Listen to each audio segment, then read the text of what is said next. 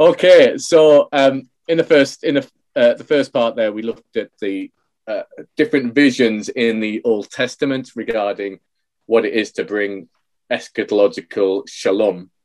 Should we use violence or not? We also looked at the Pax Romana. Then we dove into the teaching of Jesus, saying that Jesus commands that we should love our enemies. And what we've touched on in some of the conversations, the one we just had, is actually when it's unusual, we've depoliticized. And I was chatting a bit to Katie, and she just said that we all know that Jesus says this, and then we can ask some obvious questions, like, is it okay to carpet bomb or drone strike your enemy if you were following out teaching Jesus? And we'd all say, no, it's not. But actually, as soon as you've answered that, it has huge implications about how we should view conflict in the modern world. But I left you with that question before about Christians not. If we take Jesus seriously, does it not just mean that we let evil triumph and injustice win? Do we run the risk of becoming doormat disciples? Does this mean that people who are in, whether it be family conflict or abusive situations with an evildoer, should, in a sense, not resist? And does it mean that the Taliban or ISIS win because there's no one to fight against them? Which leads us in this section now, which I'm calling Jesus' call for non-violent engagement, which kind of leads to the conclusion. But let's just build up the argument a little bit. So just prior to the passage we've had read, Jesus speaks on a similar topic, and he says this: "You have heard that it was said, an eye for an eye, a tooth for a tooth. But I say to you, do not resist the one who is evil. But if anyone slaps you on the right cheek, turn to him the other also. And if anyone would sue you and take your tunic, let him have your cloak as well. And if anyone forces you to go 1 mile, go with him 2.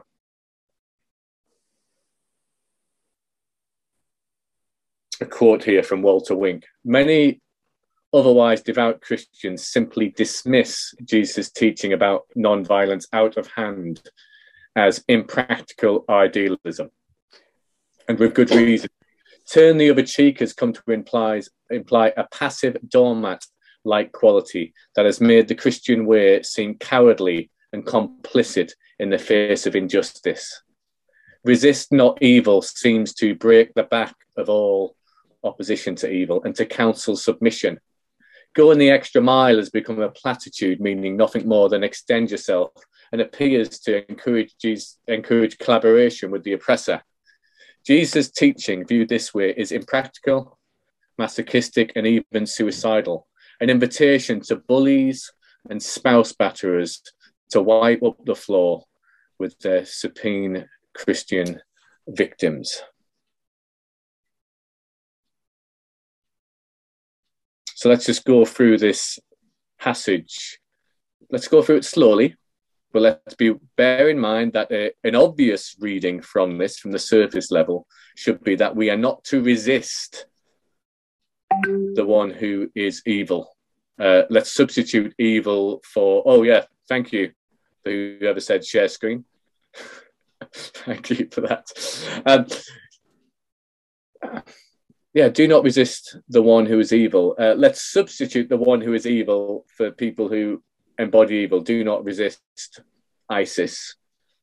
Do not resist Hitler. Do not resist the person who is doing a domestic violence. That would be a plain reading of that text, which has meant that some Christians have indeed followed that approach. So the Christian point of peacemaking is non-resistance. You try to avoid in a sense, the evil one taking you out, but you just don't get involved. My kingdom is not of this world. I'm just a passing through, and you don't get involved in social politics. The other one, and this is probably more maybe not normative, is for us to say that cannot be right. That's not right. I'm gonna, for the sake of justice, I'm gonna go against the teaching of Jesus, because evil needs to be resisted. And some would say evil needs to be resisted, and that's why we go the way of the gun. We go the way of the sword. So let's go through it line by line. Verse 38, you have heard that it was said, an eye for an eye, a tooth for a tooth, a tooth for a tooth. Jesus announces that we no longer need to keep the Old Testament law because a new ethic is at work. The ethical code of violence as a response to violence is now over. Here, Jesus is not just talking about private disagreement, and this is how some people try to change Jesus' teaching. This is just about conflict in the workplace, and it's not about conflict with oppressive governments, or it shouldn't be involved in how we, the question of should we kill other people. It's to do with the private sphere. However, Jesus is not just talking about private disagreement, but is challenging the major tenets of first century jurisprudence as found in the Old Testament and amongst other ancient cultures. An eye for an eye, a tooth for a tooth occurs 3 times in the Pentateuch in the books of Moses: Exodus 21:24, Leviticus 24:20, and Deuteronomy 19, verse 21. Gandhi remarked this. He said, an eye for an eye will only make the whole world blind. Or as Martin Luther King said, returning violence for violence multiplies violence, adding deeper darkness to a dark night already devoid of stars. But Jesus continues in verse 39 to say, do not resist. Do not resist the one who is evil. I'll just go over I've said this before, but I could just go over it again. There are 2 immediate and understandable responses to this. Some see Jesus' command as a call to passivity, non-resistance, and compliance in the face of evil. Others, perceiving the implications of this as functionally irrelevant to a real world of power, protest, and politics, they reject this teaching of Jesus as unworkable. Jesus, some would argue, is asking us to be doormats in the face of evil and collude with the oppressors. As American President JFK famously said in a speech, the only thing necessary for the triumph of evil is for good men to do nothing. So perhaps we should ignore the teaching of Jesus and just have Jesus as our spiritual savior, so that he does not meddle in our economic or political lives. However, we're going to do a close reading of this passage, and I want us to encourage us to see that taking the teaching of Jesus seriously does not mean we need to be doormat disciples. Instead, we're to do what Walter Winks calls a third way. One way, responding to violence with violence. The other way could be called non-resisting love. So Reinhard Niebuhr, Christian ethicist, he advocated this. But Jesus offers us a third way, the way of non-violent resistance. So let's take this word resist. Do not resist. Anti-stemai, the one who is evil. Well, the word resist as a translation is unhelpful. For the Greek word behind this is anti-stenai, which means literally to against, anti, the stand. And what many translators have overlooked is that steno, or taking the stand, is most often used in the Greek version of the Old Testament as a technical term for warfare. It describes the way that opposing armies would line up against each other to take a stand and fight with violence. So you've got the stand, which is when violence is going to, oppose violence. But Jesus is against the stand. when you get the slides sent through, you might just want to read that sort of dictionary article on the side, which is sort of providing some level of argumentation for what I'm saying. So Jesus is, he's not so much saying do not resist. He's saying don't take part in the stand. Don't take part in violently opposing the enemy.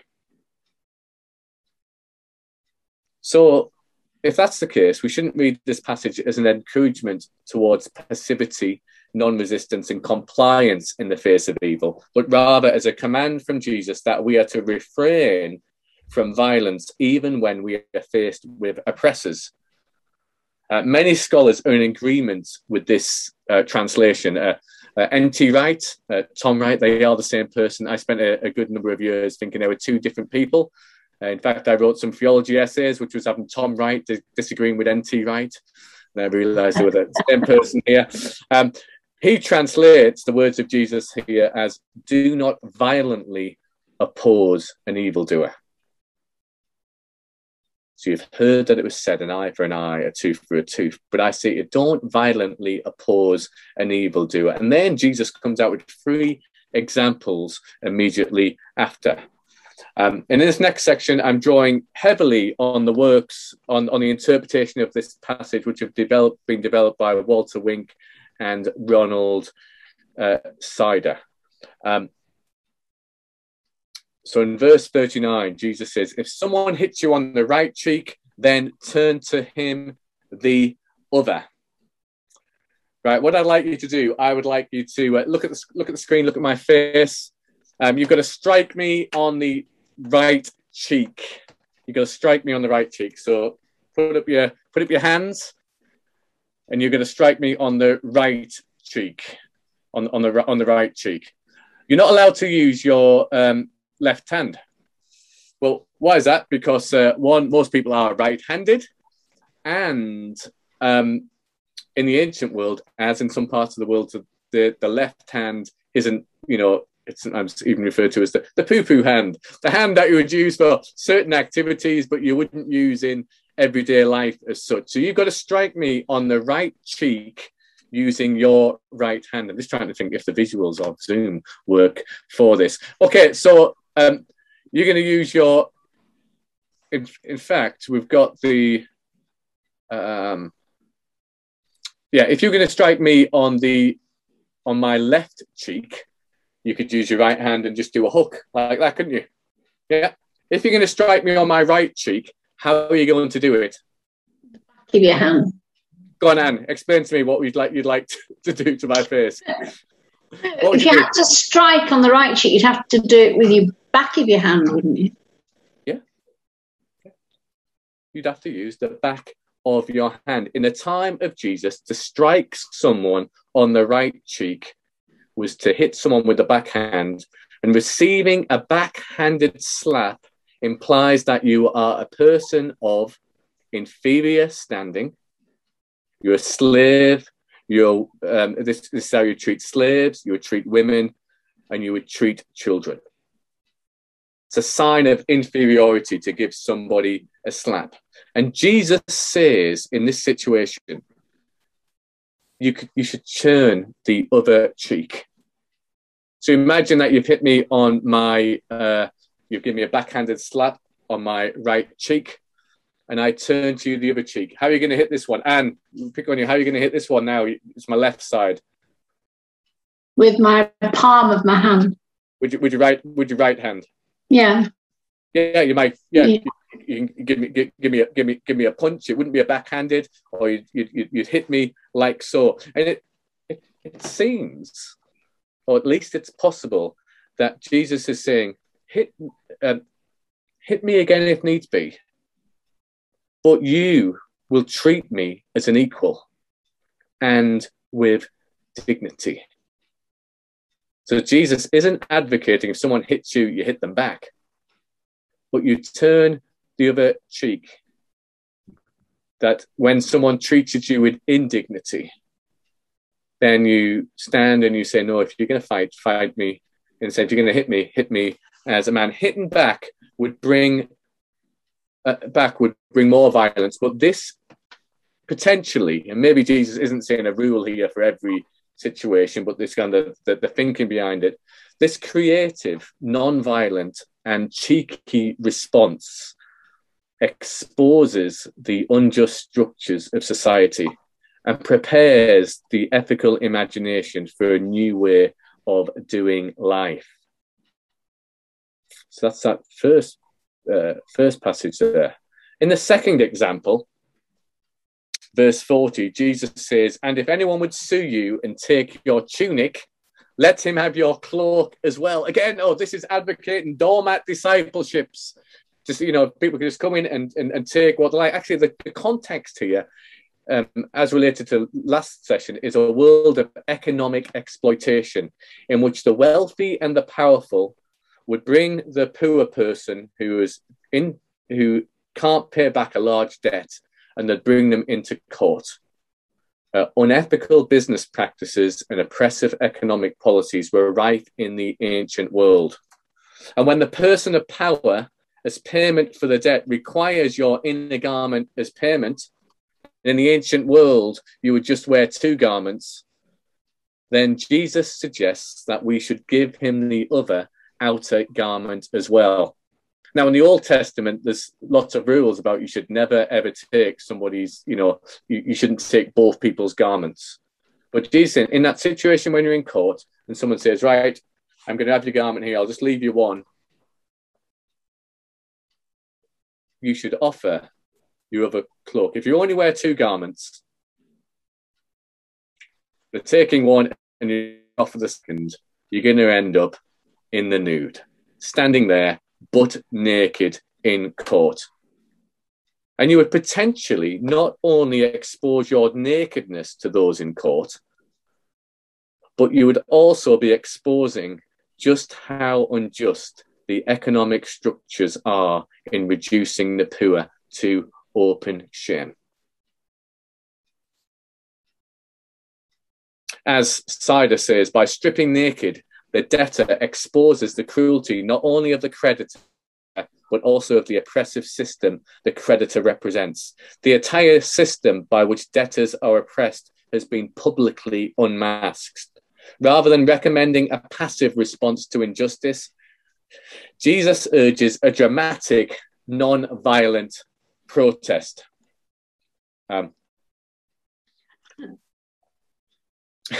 The closest I've come to this, we were protesting down in London, and I was outside St. Paul's Cathedral, and we were holding some climate signs, and some police came over to search us. I was there with Katie and a few other friends as well, and I was dressed as a vicar, well, because I'm a vicar, and they said searching. Katie went for the silent, dignified posture as she was being searched. And isn't that right, Katie? Anything you want to say about that? Yeah, I thought it was very dignified. Quite quiet, dignified, not particularly going to engage, search me, but I'm not happy about this, but this is happening. I thought, when I said I'm in the search, I started taking my clergy shirt off. And then I realised, hang on, I'm not going to go fully naked, so I put it back on. But I thought that was a creative response to something where they're trying to, there was intimidation involved. It was like, yeah, nothing to hide here. Yeah, do you want to, yeah, and then I also realised I was with some people who I work with as well, so I'll stop that. Okay, so there's 2 examples of Jesus turning the other cheek, and then if anyone would sue you, take your tunic, let him have your cloak as well. And then the third one, if anyone forces you to go 1 mile, go with him 2.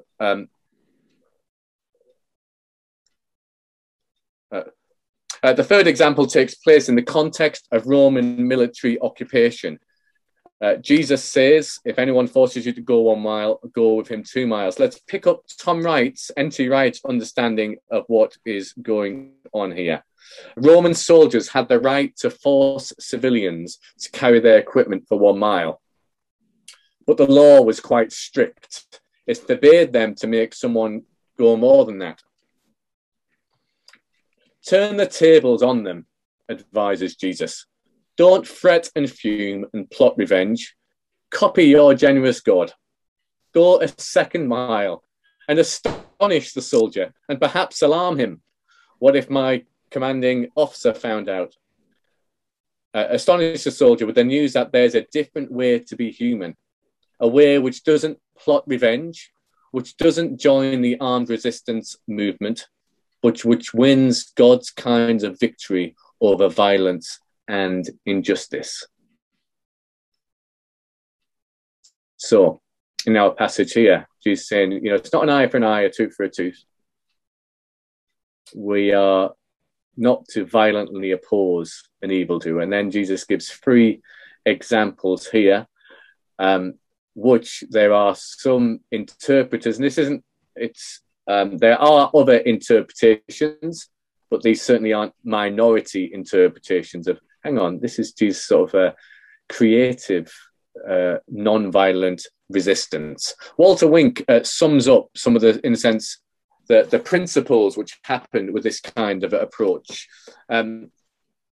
What are the advantages of this non-violent creative response? Well, you seize the moral initiative. You're finding a creative alternative to violence. You're asserting your own humanity and dignity as a person. You meet force with ridicule or humor. You break the cycle of humiliation. You refuse to submit or to accept the inferior position. You expose the injustice of the system. You take control of the power dynamic. You shame the oppressor into repentance. You stand your ground. You make the powers make decisions for which they are not prepared.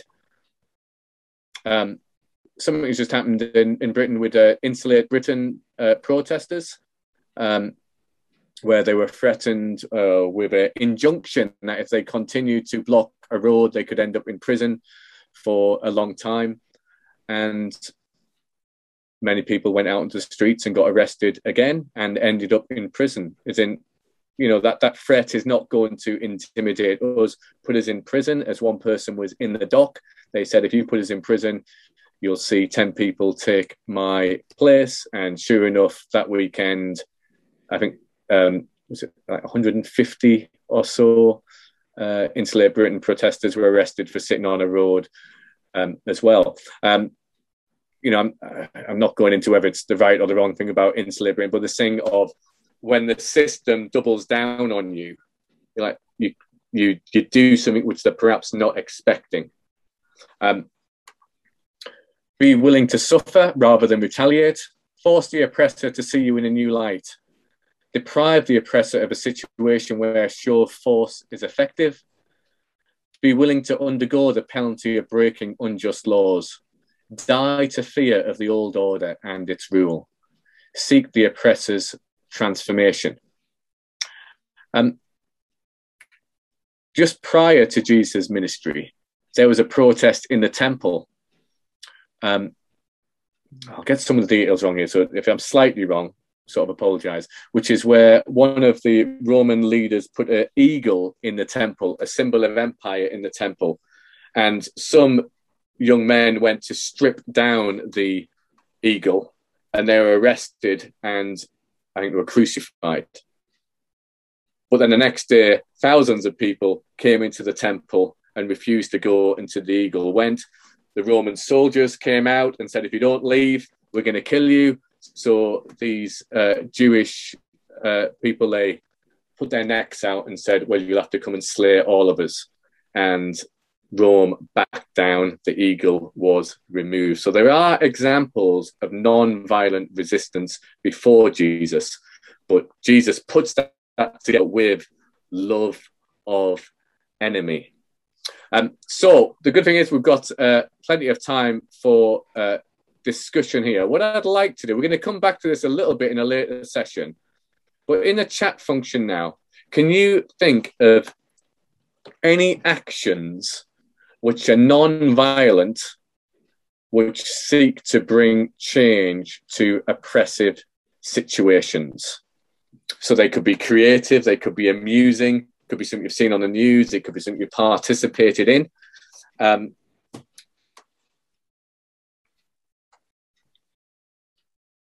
As in, I don't think Jesus is just saying there's only three ways of responding. I think what he's doing is using three examples, and we can probably think of other examples in which non-violent resistance has been used against oppression.